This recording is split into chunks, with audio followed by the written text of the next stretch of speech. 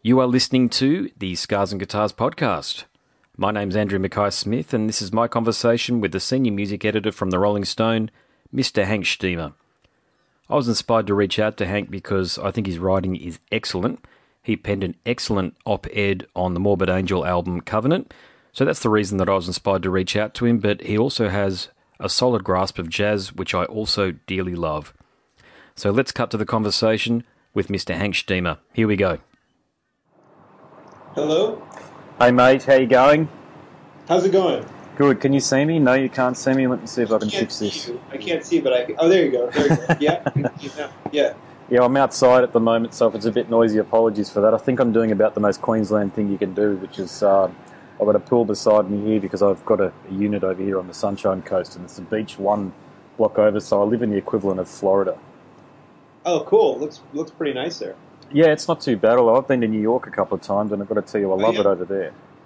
Very cool. Yeah, it's an awesome city for sure. Yeah, mate. Thanks very much for agreeing to a chat. You know, I've only recently come across your work in the last week or so. Okay. And what impressed me most, and is the reason for me wanting to reach out to you, is that I don't think I've seen a journalist go into as much detail in equal measures in extreme metal and jazz. And in that manner, you actually mirror my own musical taste, because people think I'm weird. I don't know how else to describe it. I could use all sort of other epithets, but I'm sure you can empathise. Yeah. But, I mean, for example, just on the weekend, a good friend of mine gave me A Love Supreme by, in case you know who that's by. And in the same conversation, we were talking about whether or not Elude Divinum Insanus, and of course you know who that's by as well. Whether or not that's a decent album or not. Now, I stand firmly in the category of it's a very good album, and people just don't understand it. I think as the years go on, people will understand it. But just to that's a fascinating. We should come back to that. Let's do that.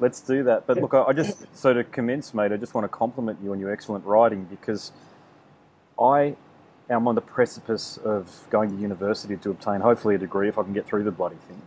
Right. I've spent about a bit over a decade as a telecommunications account executive, selling telecommunications to large corporations, utility companies and the like, and I just woke up one day literally, and, well, I wouldn't say literally, it wasn't like an overnight thing, but I was done. I couldn't do it anymore. I just was tired of corporate life. But gosh, it's a very long opening statement, very long way to make give you a question. But, mate, I just want to know, mate, what inspires you to get into equal measures jazz as well as heavy metal? Well, yeah, I'm happy to go into that. I'm going to close the window really quick so the noise isn't going to disturb us. Just 1 second. No worries. Yeah. So the jazz metal thing, I guess, let's see. So the metal stuff definitely came first, I would say, like by far. When I was growing up, I'm sort of like a child of the 80s, and definitely like sort of hair metal or glam metal was one of the first things I got into. I think like Def Leppard was one of the first bands that I remember like really latching onto as, for my own, enjoyment, and just kind of like I remember buying the tape of Hysteria, and that was sort of like a big thing. And then it sort of progressed on through like all that stuff, Guns N' Roses, Skid Row. I mean, it was really like, it was interesting, and it's strange now, but like you would turn on MTV and every day they'd have this countdown, and literally it was hard rock and glam metal every day. That was the most popular music seemingly in the world. Yep. It was like Jovi, Guns N' Roses, whatever. And then so as I sort of got older, I think at some point, I can't remember how I think somebody played me Metallica, and it was right around the Black Album came out. I think it might have even just been Enter Sandman, or maybe like on the bus to some trip, like class trip kind of thing. Somebody played me Enter Sandman, and the Metallica thing was very instantly like, okay, this is the next place I have to go, and became fanatical about Metallica. I think I went like backwards through the albums. I definitely remember getting. Yeah, I did the same. Yeah, right. So it was like Black Album, Justice, and so on. And I think once it hit Metallica, it was kind of a thing of like, all right, I've got to like. I was enjoying that progression of like, let's keep finding the next most extreme thing. Do you know what I mean? Like it was always like, how can we take this one step further? I took like Megadeth was in the mix, and it's funny because of Vinnie Paul passing away. Pantera was, I mean, not funny. It's actually sad, but I've been listening to Pantera the past couple of days because of that. But Pantera was definitely, I remember them being like another step. Finding, I think a friend of mine got Vulgar Display of Power, and again, that was the same thing. It was like glam to Metallica. That's an obvious, I was like, okay, this is another step. Pantera felt like another step too. It was just like, again, like you're kind of like, whoa, I've got to like reorient myself here because this is just way more intense. Yeah. I definitely remember hearing Far Beyond Driven. I remember being into them in Vulgar Display of Power and knowing that Far Beyond Driven was going to come out, hearing that album right when it came out, and just kind of being like, incredibly excited. And again, like the hair metal stuff, it was amazing because that music was extremely popular then. You know what I mean? Like that album was the #1 record.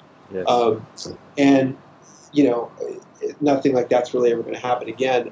But then from that, then I was also into a lot of punk and hardcore and things like that.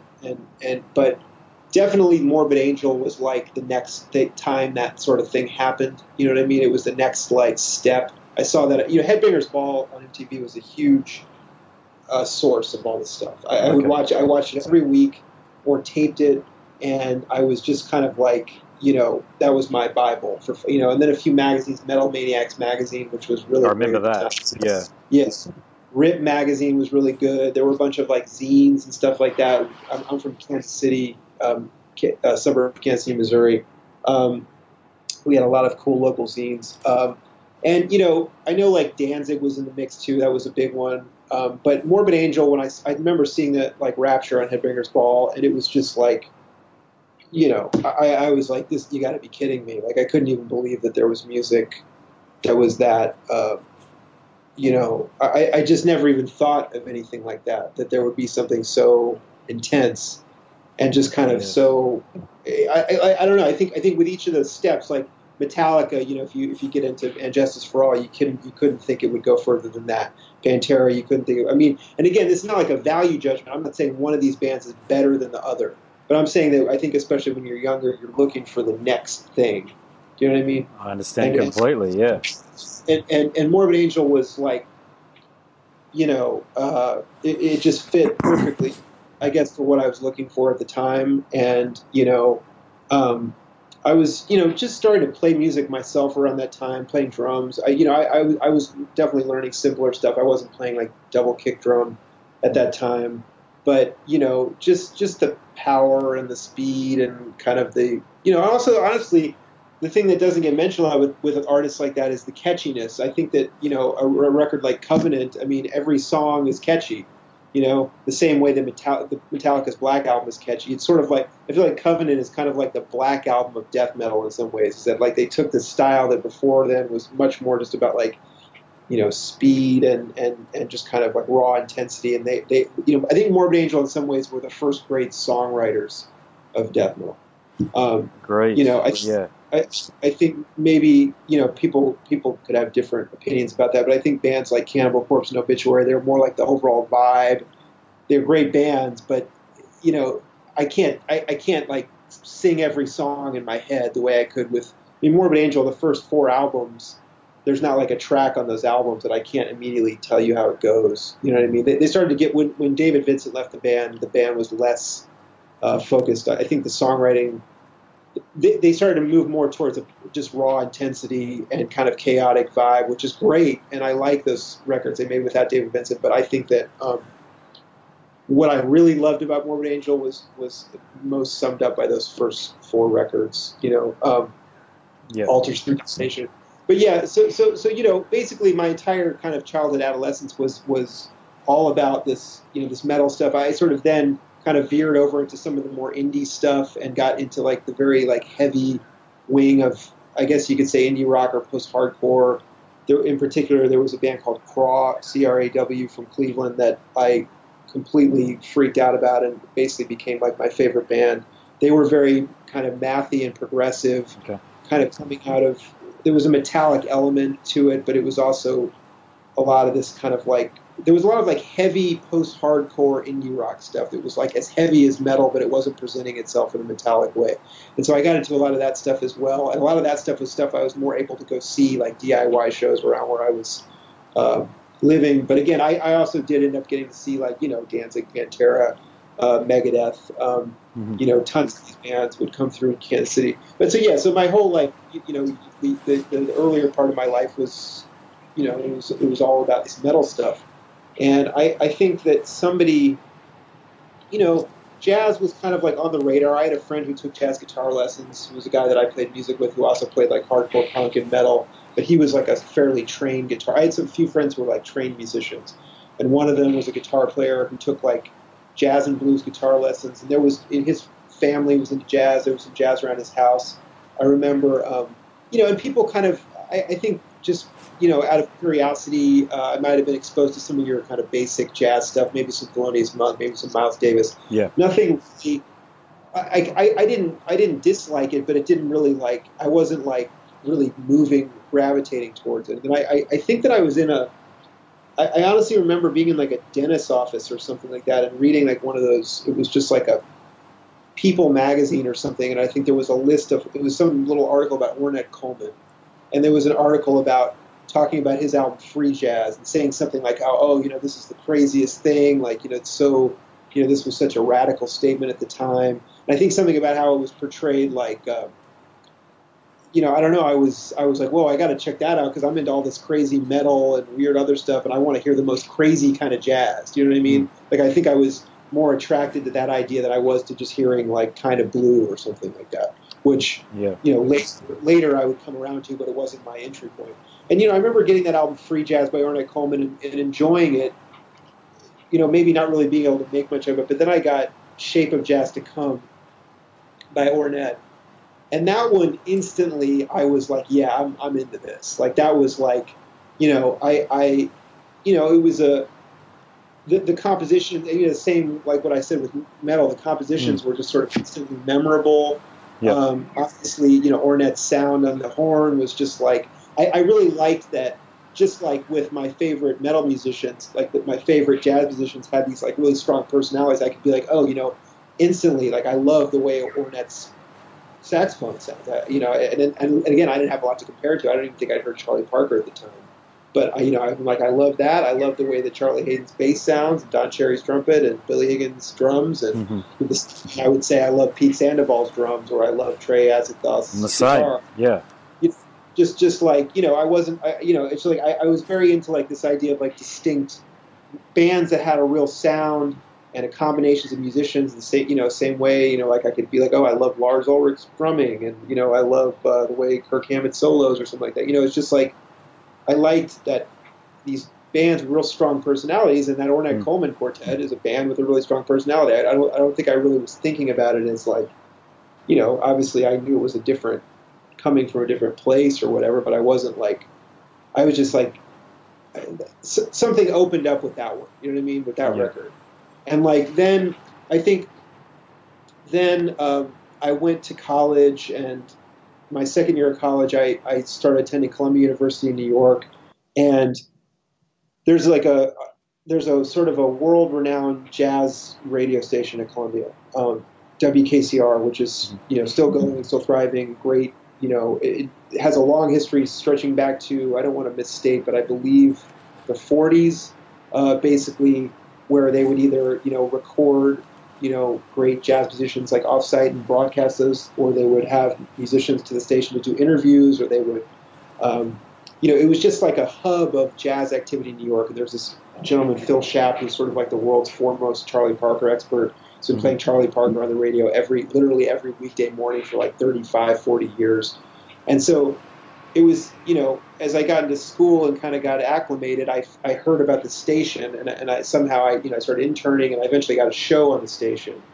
And, that was basically where all the jazz stuff just kind of like exploded for me. They had this enormous library that I would be in there late at night, and I could check out like 5 records at a time, and I would just go through alphabetically and just go crazy with that stuff. I was basically just teaching myself about anything that I was interested in. And basically it was really just a thing of like, like with that Ornette record, it was like finding something that I liked, finding a music, and jazz, as opposed to metal, the great thing about jazz is you find one name you like, and you can just follow that person. Yeah.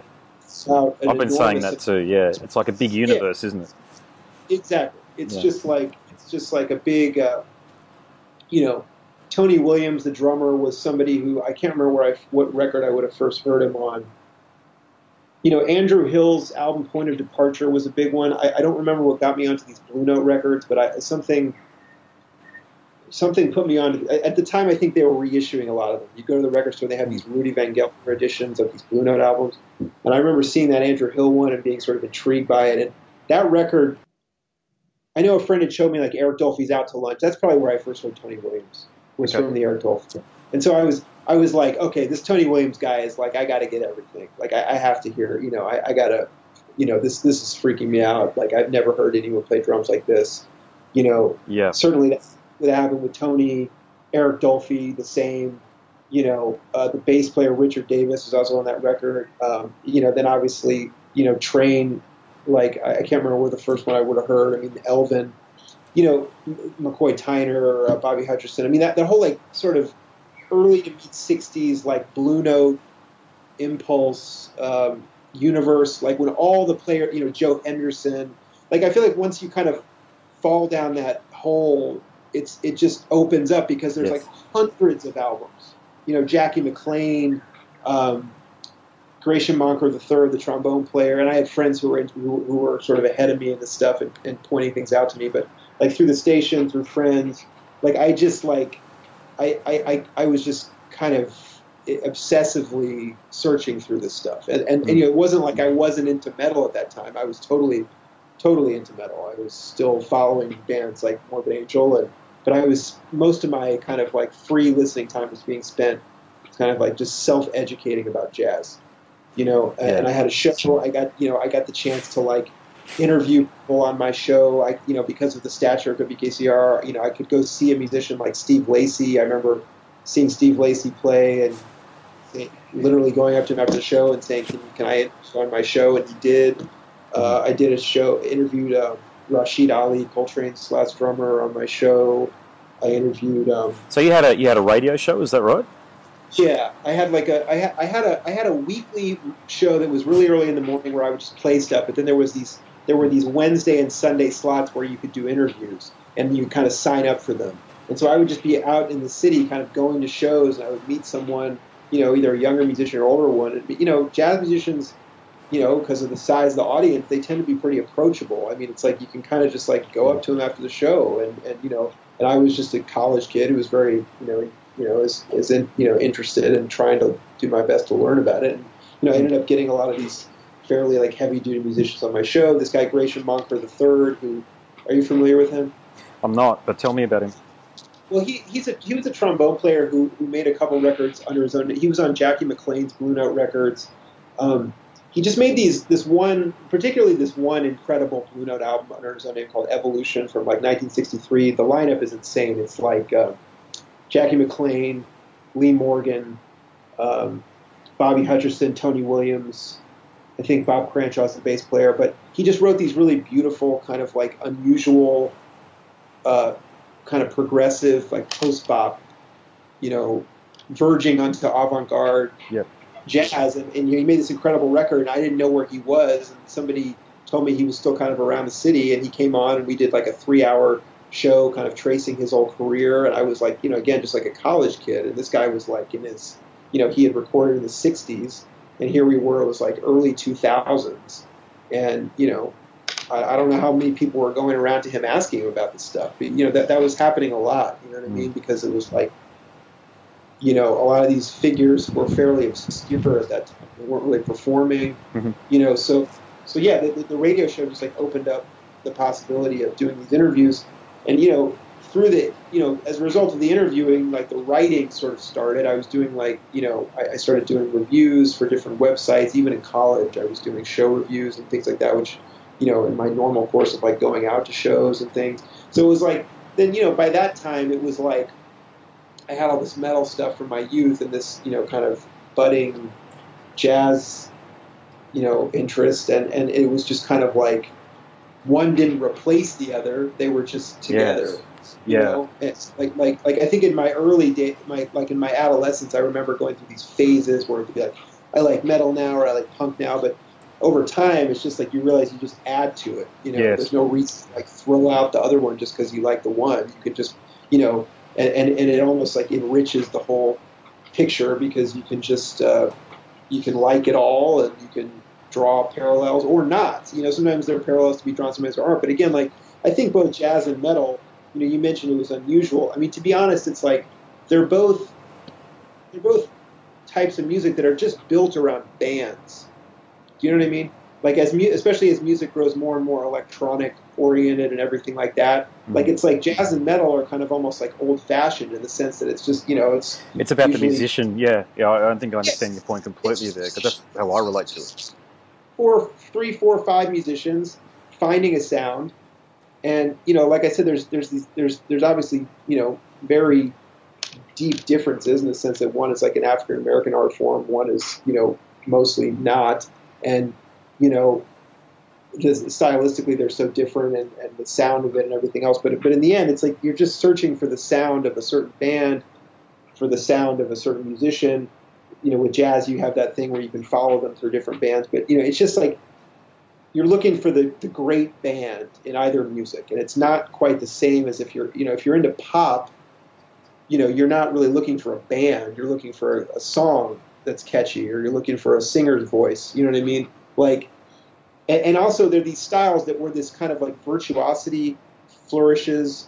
You know, the being really damn good at your instrument is rewarded and sort of almost expected.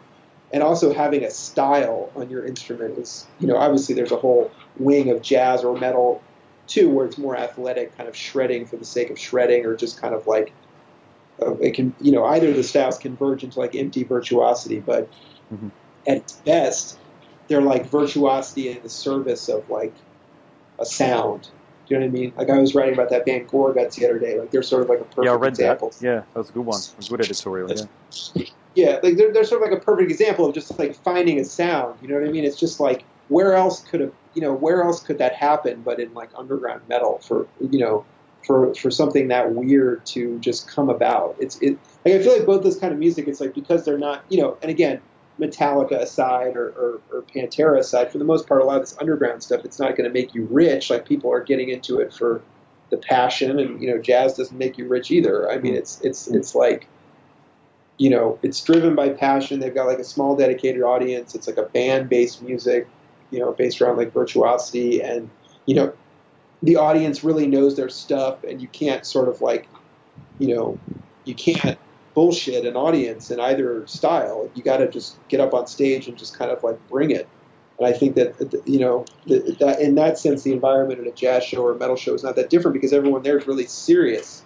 You know, they show it differently, but I think that the attitude is the same. You're just like, people are like, they're diehard and they don't, you know, and you can't lie to an audience, a jazz audience or a metal audience. You know what I mean? Yeah, they're a very schooled and educated audience on the music that they're listening to. That's what I think it is, you know. And yeah, I just to draw another tangent, okay, and bring it back to Morbid Angel. I really enjoyed your piece that you wrote about Covenant, so the third Morbid Angel album. That, I think you nailed it, by the way. I think you got it absolutely right. But you're writing for the Rolling Stone. It was actually, I used to subscribe to the Rolling Stone about 20 years ago, back in the print media days, of course. And look, one of the reasons I stopped subscribing to it, and correct me if I'm wrong, but they really had no focus on extreme metal and on heavy metal in general. It just sort of went right away. And you were the first writer under the masthead that I've come across that actually addresses it as an art form that's worthy of bringing it to an audience and talking about it. And this is a key point, in an intellectual way, because I think that's the way you're able to do it. You're not talking about it in the rah-rah sense. You're talking about why this stuff is good and why it meets at an emotional level as well.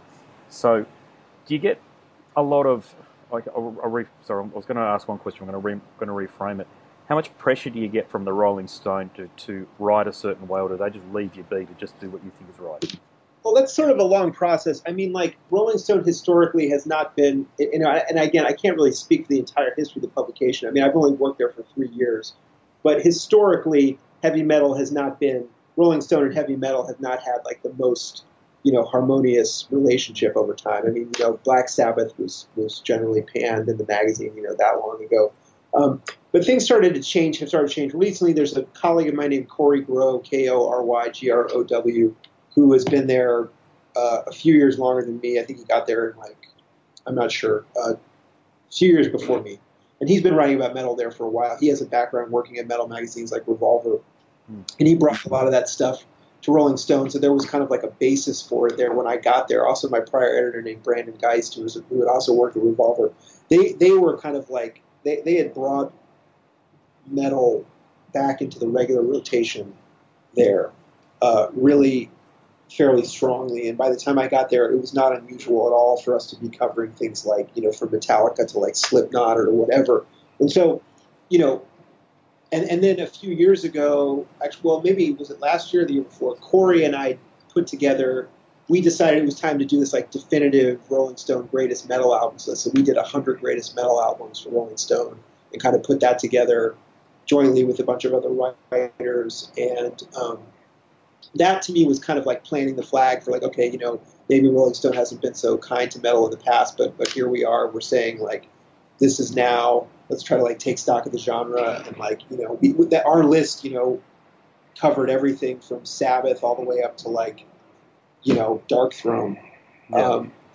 And I think we put together a pretty like broad, fairly definitive list of metal, going Judas Priest or Typo Negative or Pantera or, Morbid Angel was on there or whatever.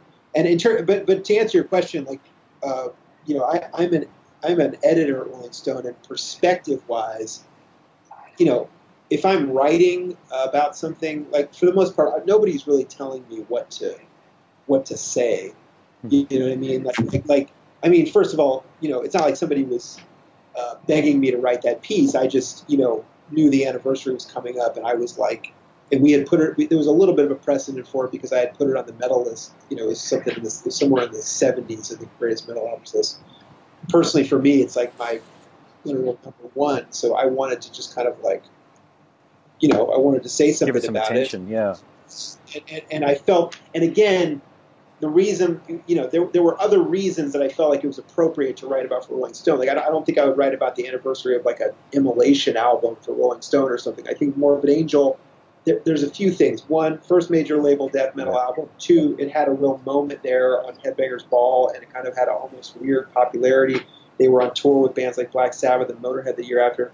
And lastly, I mean, as I mentioned in the piece, they were literally signed by this guy Irving Azoff, who's like this music industry mogul, which all credit to this book, this Choosing Death book, which told that story. I mean, that's I don't think the story of the signing had ever been told in such detail, but this idea that, I mean, again, the manager of the Eagles, one of the, Irving Azoff is like one of the most famous music industry figures of the last like 40 years. And that connection is crazy, and the fact that he like facilitated them to be able to make something that, and I think that's what I was trying to convey in that piece, this idea of like, all these bands were getting signed, but often like the album after they got signed, they would kind of streamline things, or they would slow down, or they, and again, a lot of those records are great. Carcass Heartwork is probably Carcass's best record. Entombed, Wolverine Blues, all this stuff. But it was almost always the bands were like taking it a little bit more into something that would be accessible, and sometimes for the better. But Morbid Angel, like, I really do feel like Covenant is a harsher album than anything they had done before, both lyrically and the sound of it. And it's just a violent sound. And to have that album come out on a major label, I mean, it's kind of like, what was going on? How did that happen? And so I think a lot of that was like why I wanted to write about it too. Not just like, I love this record, but this is a really weird thing that's literally never going to happen again. Like, literally, it's not going to happen again. Yes, like heavy, these big, like Five Finger Death Punch, or these huge bands that kind of have this extreme singing, or, maybe Slipknot, things like that have like blast beats and things like that. But I don't think anything's coming close to the level of just like, I mean, Morbid Angel is like, listening to that album the other day, even, it's like, it's harsh, and it's hateful. you know, and you know, and like I mentioned, you know, you're kind of uncomfortable about some of the things that might be underlying that. I mean, there's kind of a what seems to be kind of like a Nazi thing going on with him using this term Untermensch. Yeah, I didn't know that when you wrote that. I had to go back and I actually couldn't pick up where it was. So it wasn't in the liner notes as part of the lyrics, It's but you picked liner notes. But he says it. You know, it's in Blood on My Hands, and okay. you know, it's something like, um, you know, he says something like human shit, waste be gone from my earth. He says like human shit, Untermensch, waste be gone from my earth. There's like he says it in there, but it's not in the lyrics. Do you think? And it's like, Do you think he knew what he was saying? Now, there's a famous story that was printed in Metal Maniacs, actually, so you might have read it, where one of the editors there was going pretty strongly after Lemmy for his use of World War II imagery. yes, And sure. and this was in the late 90s, I think, so God, got to Yeah. cast our mind back, and I've certainly long given away my copies of Metal Maniacs. But Lemmy defended himself by saying, look, the bad guys always wore the best uniforms, and that's my attraction to it. And just to prove my point on that, this is talking about what Lemmy was saying, he made a comment that David bought, I don't know what it was, it might have been Mein Kampf or something like that, onto a tour bus. Lemmy went and he gave it to Lemmy. Lemmy went and pissed on it and then handed it back to him. Do you remember reading that story in Metal Maniacs? No, but that's I mean, yeah, and I mean, I don't remember that, but there are other stories too. I mean, I was kind of searching around for it. There's nothing definitive, but there was talk too about, at the time, there were interviews at the time of when Vincent left the band after Domination. Like Trey had been talking about how he wasn't comfortable with Vincent's lyrical direction. Yes, I remember that one. Yeah. Sense of, and I read, you know, and again, this is completely just like hearsay on the internet, but there's that song, what is it, Dawn of the Angry from Domination, where he says, like, you know, my finger on the trigger with what's so foreign in my sights. Apparently there was a lyric that apparently the lyric was originally white finger on the trigger, you know. Shit, and, yeah. and if you listen, but again, cannot verify, have not heard Vincent comment on it. It's a rumor I've seen on message boards, but I do remember Trey talking about how he was taking the lyrics in some like uncomfortable directions, and then you see the next record, he just starts singing about, like, you know, Necronomicon, Sumerian, you know, fantasy shit, and took it completely the other direction. But if you listen to that song, Dawn of the Angry, or This Means War, I mean, both of them, they're very much talking about, like, you know, this idea of like reclaiming some lost like birthright. You know, it does have this kind of like fascist overtone to it. And you know, again, I don't know. There you know, obviously some of those black metal bands have gotten more into that stuff where they've openly espoused those views and said those things in interviews. To my knowledge, David Vincent has not done that. But it has to be acknowledged that he may have been flirting with that stuff at that time. You know, I don't think, you know, obviously there's nothing about it on the first two Morbid Angel albums or on Illude. You know, there's certainly nothing going on like that I could detect. And, like, you know, and I've also heard him allude to things like, oh, you know, I was a real asshole back then, or I was a very different person back then. So, yeah, you know, my suspicion is that he might have been kind of like, you know, he might have been heading that way ideologically, and maybe kind of, you know, he dropped out of Morbid Angel and nobody really knew what he was up to for a long time. I don't know.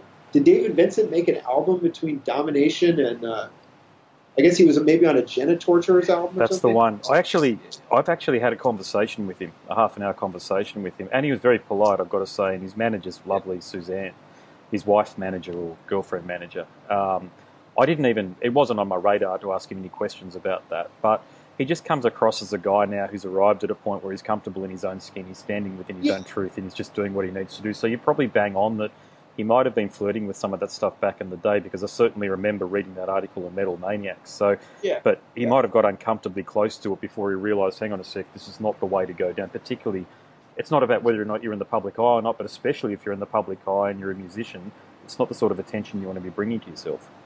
Yeah, that's like sort of the feeling that I get from it, and you know, it kind of makes me wonder now. In the more recent reunion performances, they were performing Blood on My Hands, and I'm wondering, I want to go back and watch some of his live performances and see if he's saying that word. Mm. He could have easily just left it out. Maybe it was all the thing he did on the record.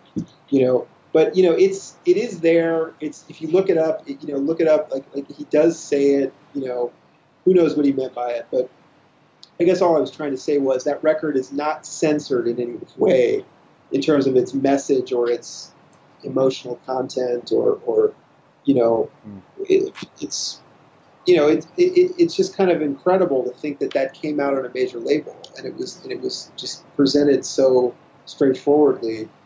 Not just the satanic stuff, but it's just like it's so.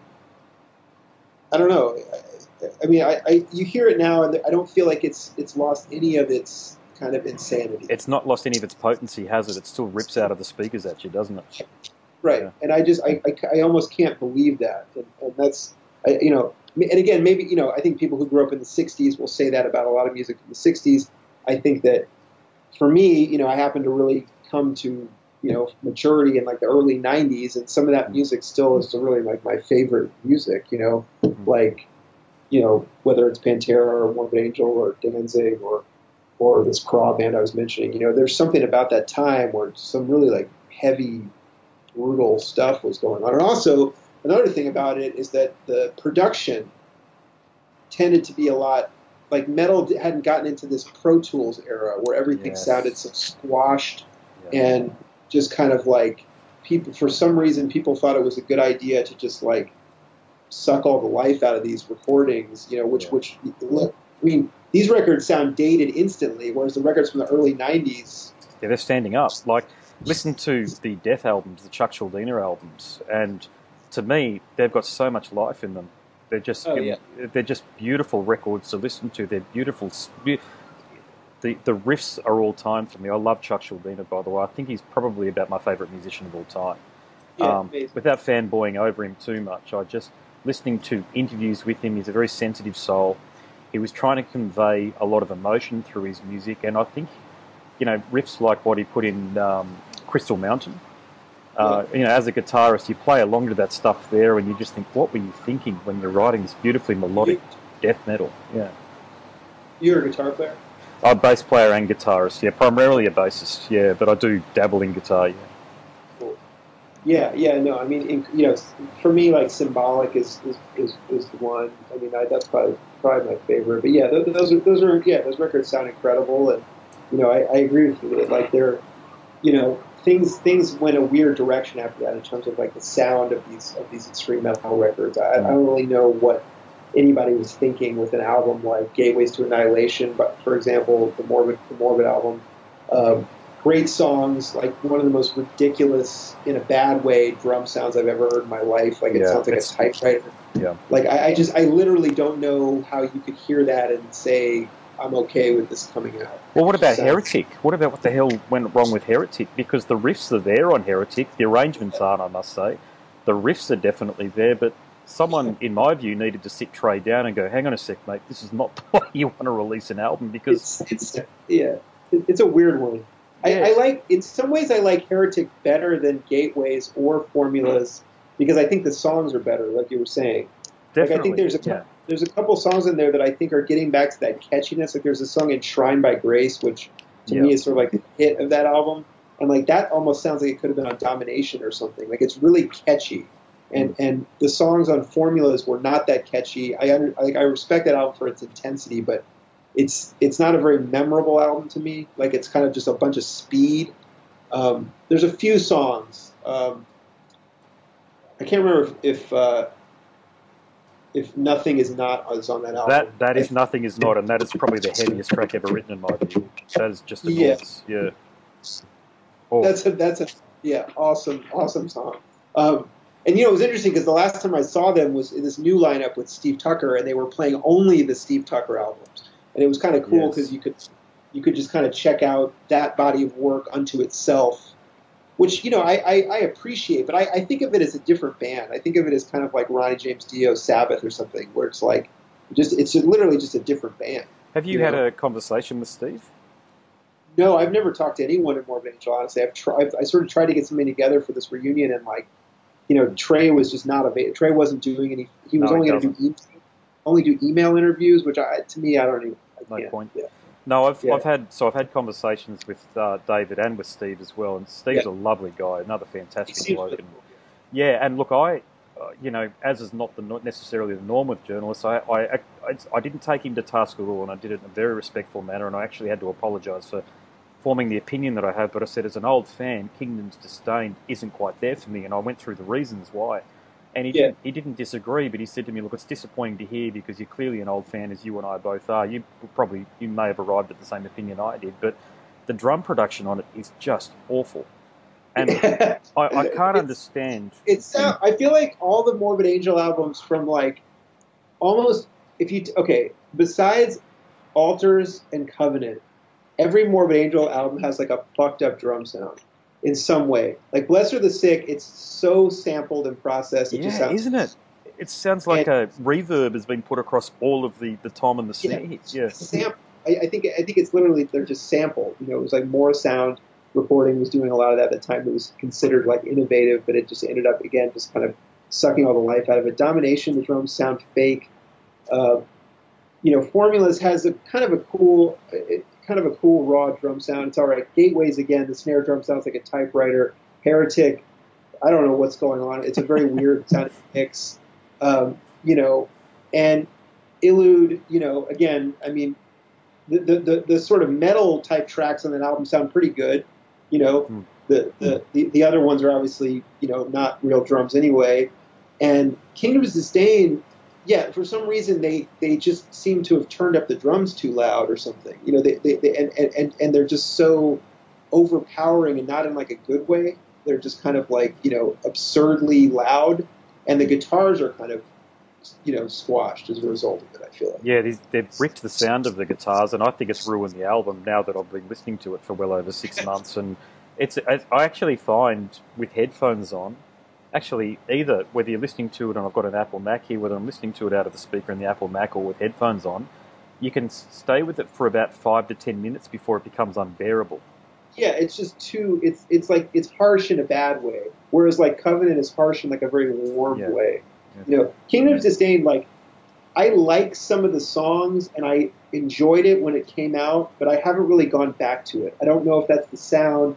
I don't know if that's the songs. I think it's a good album. I don't think it's a piece of crap. It's not a comeback album, that's for sure. You know what I mean? It's not got any of the hallmarks of that.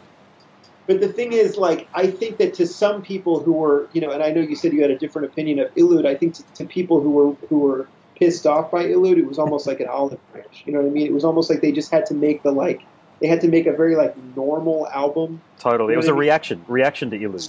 Yeah. Yeah, and like it's a weird position for a band to be in, to be doing that, because it was funny to read the interviews around Illude because they were so unapologetic about it. Like David Vincent was kind of like basically like, fuck you if you don't like it, But then and you never really knew what Trey thought about it because he didn't even do a lot of interviews around that record. He seemed to just kind of like go into hiding when they made it, and then like kind of try to pretend it didn't exist or something. It was such a weird. Like that's really why I wanted to do like a big story about them, and I had proposed this to their management. I hope that's not like revealing too much, but I was like in contact with their management like well before Kingdoms came out. Is that Gunter Ford you were talking to? Talking to him, and they were working with some different PR at the time, and I was basically like, look, like I want to do this the definitive story of like how they made this album that like was like almost universally maligned, and they're coming back and they have this crazy saga. And I want to like really, get into all this and like talk to, I want to come down there and maybe visit them during the recording or something. And I sort of proposed this whole elaborate thing that just, they were just, it just didn't, there was no real response or interest to it. I did end up, writing like a review of the record or something like that. But, and there were also pieces that came out. There was even like a Decibel cover story. You could tell that all the Trey quotes were just like from email interviews, And I still don't feel like we got the full story on any of it. Like I don't know, we still don't know who's responsible for why Illude sounds the way it does. I think we can guess that it's Trey, okay, because he's clearly the captain in command of that shit. And right. I didn't go into too much detail on the album with David, apart from the fact that I said I liked it, and it's got a really, I reckon the guitar sound that they achieved on Destructos versus the Earth Attack. To me, that is the best sound that Trey's ever pulled. Now, Yeah, no, yeah. it's a beautiful sound. It's broad. It's not bricked. I'm listening to it on vinyl the way it comes through my Monster speaker system from the Denon vinyl player. It just fills up the room, and my kids and I, we do this little circle of death. Yeah. My daughters and I just go round in circles, and yeah, I think it's very misunderstood, the album overall. I don't understand what they were doing with the industrial tracks. I don't know what the name of that's the opening cut is. Where it's just too extreme. Is it? That's odd. Yeah. That's unusual. But I think the album. You're right. You go. Well, I mean, it's funny you mentioned like okay, because the thing is, even on some of the industrial tracks, the guitar is really cool. But what makes it so bad are like the lyrics are just horrendous, and like unacceptable. And like, but the weird thing is like some of the sort of more straightforward songs just sound like sort of like continuation of Domination or something like, Nevermore is a really good Morbid Angel song. Yeah, great. Yeah. Existo Bulgare or whatever it's called. That one's really good. There's a handful of good songs on it, and like one or two of these sort of industrially songs have cool elements. But I think like the presentation, the lyrics were just so cheesy. The I Am Morbid thing. Yeah, right. Which again, like not the worst song in the world. Like kind of a catchy, like almost like singing at a soccer stadium, kind of like fist pumping thing. But it was like, but they used to do that on Domination, and it wasn't so incredibly cheesy. Like just incredibly, like you really can't listen to that with a straight face, and like Morbid Angel was never a silly band. You know what I mean? Like, I think if you're someone who's into Covenant, it's kind of hard to swallow that there's this band that almost sounds like dorky. You know what I mean? Like, yeah. Like, and I think that's what, the lyrics and the kind of this presentation and this kind of like silliness of, I know everyone made fun of that song Radicult or whatever, I mean, it's pretty silly, it's like, but I think you might be more positive on the album than I am, but I do agree that album is not total crap. Like there's moments, but it's a little bit confusing. I like the way it sounds. I can't remember the name of the producer, but I know they spent months getting the production right and getting the guitar sound right and the way it marries up with the drums. And I think Tim the Missile Young is one of the greatest extreme metal drummers out there. Doesn't get anywhere near as much credit as what I think he needs to for his work on the album. He had the unfortunate position of making that album with him. You know what I mean? Like it's like I saw him play the Covenant anniversary tour, and it sounded incredible. Yeah, I saw that too, actually. Yeah, I didn't see them. I haven't seen this. I've never seen the Steve Tucker version of it, but the couple of times that they've toured here with David Vincent. So I saw them in 2009, I think it was, or 2008 when they toured. So they didn't have an album out. They were just doing a bit of a, let's go to the territories where we've got a fan base and play. Yeah. And they sounded unbelievable, and I was fortunate enough to see Steve.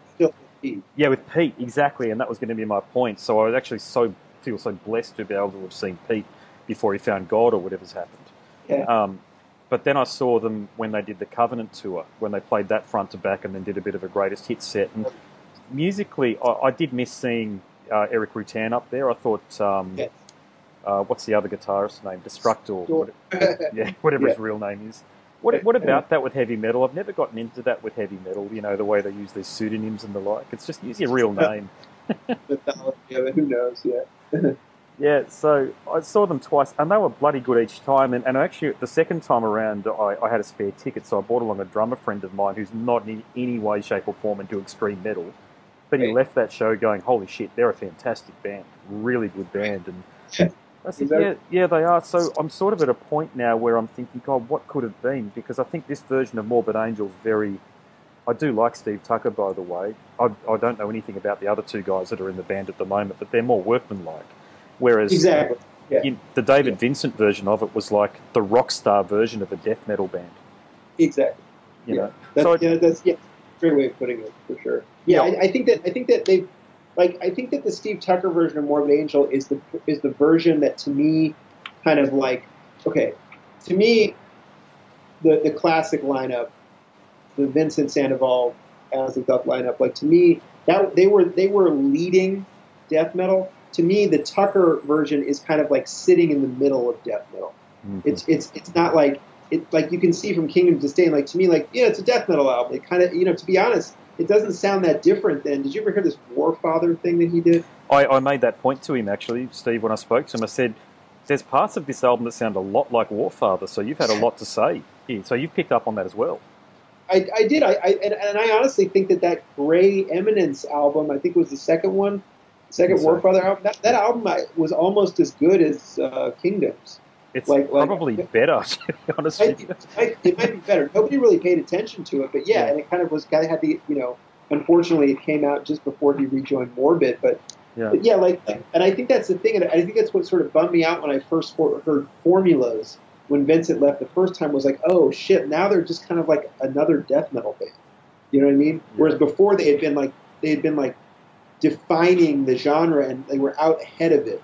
And then for some, I remember being really bummed out that they did that thing on Formulas where they had the high and the low vocals at the same time, kind of like what Glenn Benton does. You know what I mean? Yep. And I remember being like Morbid Angel can't do this. Like that's a deicide thing, and that's like a generic death metal thing. And like why are the kings of death metal like now just like back into the pack with everybody else? You know what I mean? Like, and I feel that way about, again, like Gateways, all, and again, like it's not about Steve Tucker. I think Steve Tucker is very, very talented, but I think it's almost like he's the guy that Trey calls when Trey just wants to like do something more. Yeah, he's workmanlike, and he doesn't have the charisma of David Vincent. And I made the same point when I had a chat to Andreas Kisser from Sepultura about Derek, who replaced Max, of course.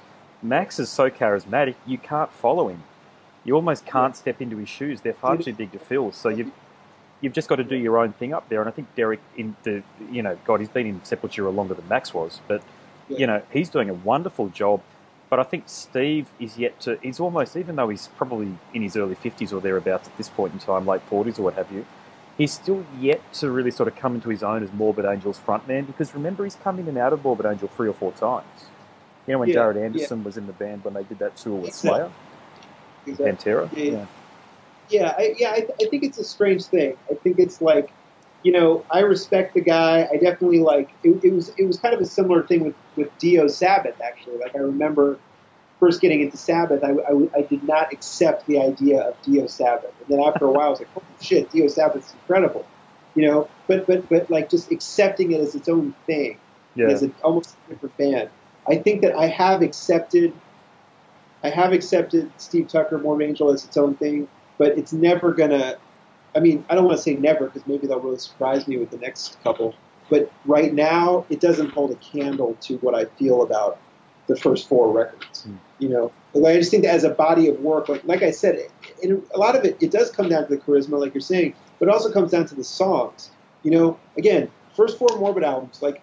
There's literally not a song on those albums that I could not just look at the title and hear it in my head. All the riffs, it's just I don't know if that's just because I've listened to them more. But I just think they're better songs. Yeah. And there are songs. There's a hit, maybe 1 or 2 songs on Formulas, 1 or 2 songs on Gateways, 1 or 2 songs on Heretic that they get there. I don't know if there's anything particularly catchy on Kingdoms.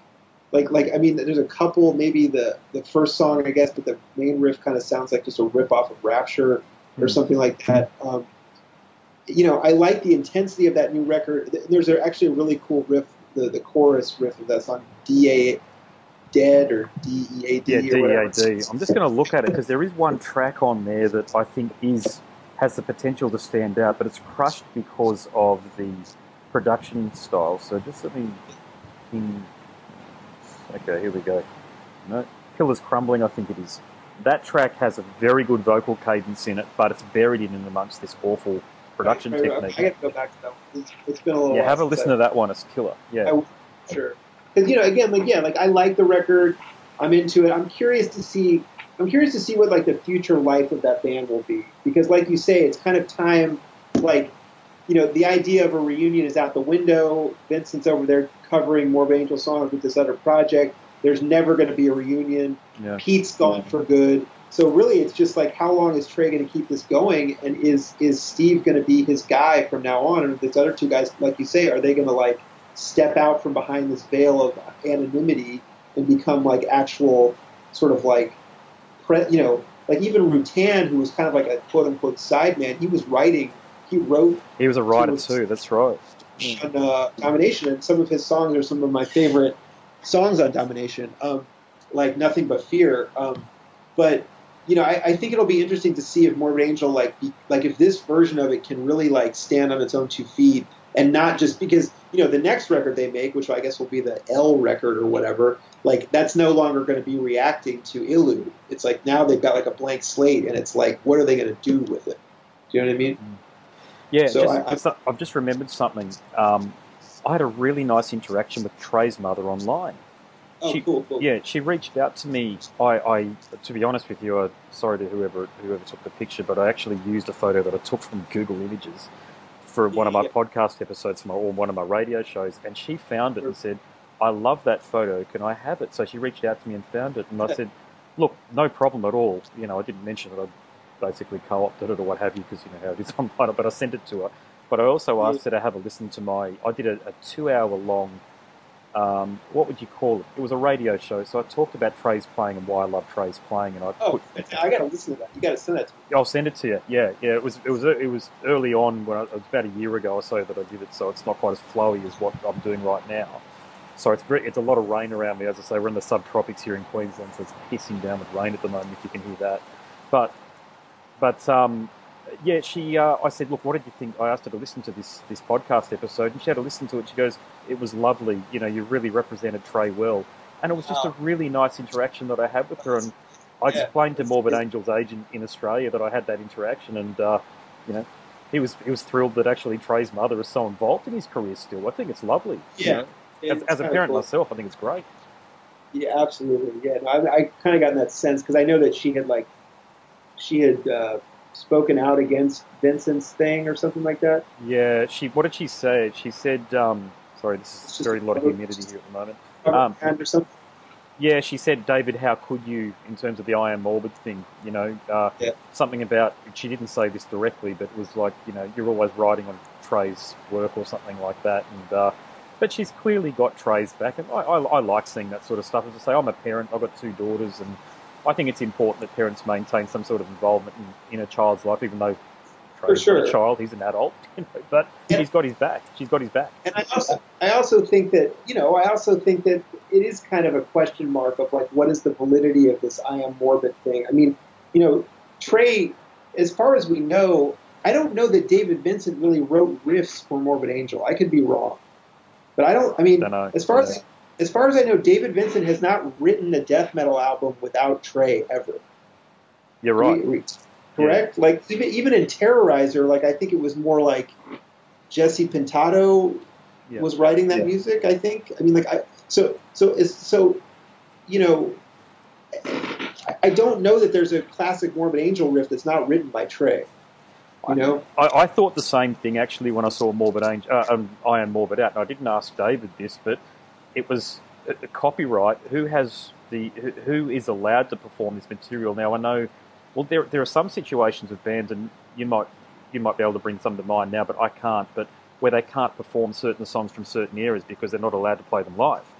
Yeah, I think that honestly, I mean, David Vincent would have co-writes on all those songs because he did write all the lyrics as far as or most of the lyrics. So he at least has co-writes, and other than that, I kind of it's almost like they're just a cover band or something like that. So there's no new material, So I don't think there's any I don't think there's any illegality about it, but it is kind of a strange thing. It's like, is that band going to make a record? Are they just going to keep I think basically what it is that they seem to really, I don't think they've played the US yet, and it seems like they can just go all over the world and play the hits. You know what I mean? And I look, if that tour came here, I'd probably go see it just because I want the songs. It should be fun, but again, like, what is the long-term future of that? I mean, to me, it's probably just something David Vincent does to pay the bills, which is fine. Yeah, totally. Well, he's got his outlaw country music these days, and I did talk to him about that, and I think that's the lane that he's going to be sticking to because, as you well know, I mean, to be honest, in Australia, we don't really understand it. We have our one country music festival in Tamworth in New South Wales, but the country music thing in the States is just a Goliath industry. It's enormous. Yeah. And exactly. I think he's worked out that that's a lane for him to stick to and actually have a career beyond death metal. Maybe.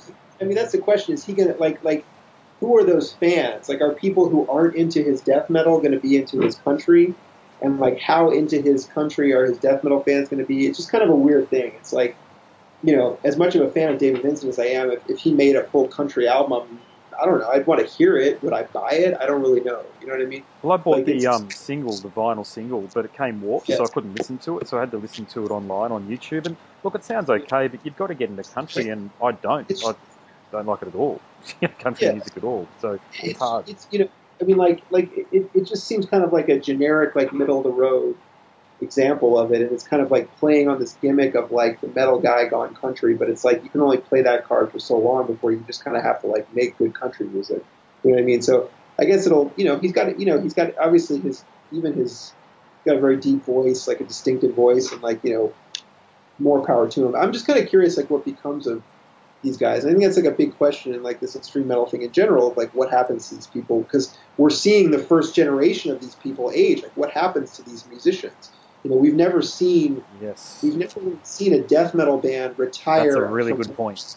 From old age. Even Obituary is still out there, just, like, completely kicking ass. Like, they're one of the first.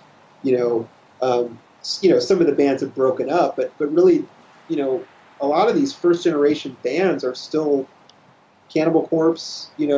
Obviously only a couple original members there, but these guys have been in it for 30 something years. Like, what happens in, like, another decade? You know what I mean? Like, will these musicians be doing it when they're 60, 65? Well, I don't think that they can. They're physically... I mean, I can't headbang, and I'm 40 years of age, dead on 40 years of age, and I know that if I do that, I'll wake up the next morning and I can barely move. Right. Yeah, no, so I think it's up in the air. It's like, are they going to change? I don't think, Trey seems like a diehard. I don't think Trey's going to start doing some other kind of music. I mean, to be honest, like, I'd like to hear, like, a Trey solo guitar record. I'm with you on that. I'd love to see a Guitar Hero album from him because he should do it. Or just, like, even just, like, an abstract experimental album, like that Love of Lava stuff that he does. Like, if he really developed that and, like, multi-tracked it and made it into some kind of, like, sound collage thing. Like, it just seems like there's so much potential there, but he's such he's an artist who's just very locked into a genre, and I don't think he's got anyone around him who's ever going to, like, he's been with the same management for 25 years, or, it just seems like he's just kind of in a little insular world down here. You know what I mean? Yeah. And, I agree. But I think it's sort of, Pete's got this Terrorizer thing. I'm sort of just fascinated to see what happens with all these people. Like, are they going to, do any of those guys still have, like, really great music in them? Or was it just kind of like a time and a place, and now it's kind of echoes of that or something like that? But it's cool that they're still making music. Mate, I better wrap things up, and the reason why is I've got about 3% left of my Apple Mac out here before it dies. We could ramble about Morbid all day, I'm sure. You are listening to the Scars and Guitars podcast. My name's Andrew Mackay-Smith, and that was my conversation with Mr. Hank Shteamer, who is a senior music editor at the Rolling Stone. You can follow Hank on Twitter at Dark Forces Swing. I do encourage you to do that because he has a plethora of excellent writing for you to sink your teeth into. Thank you so much for listening.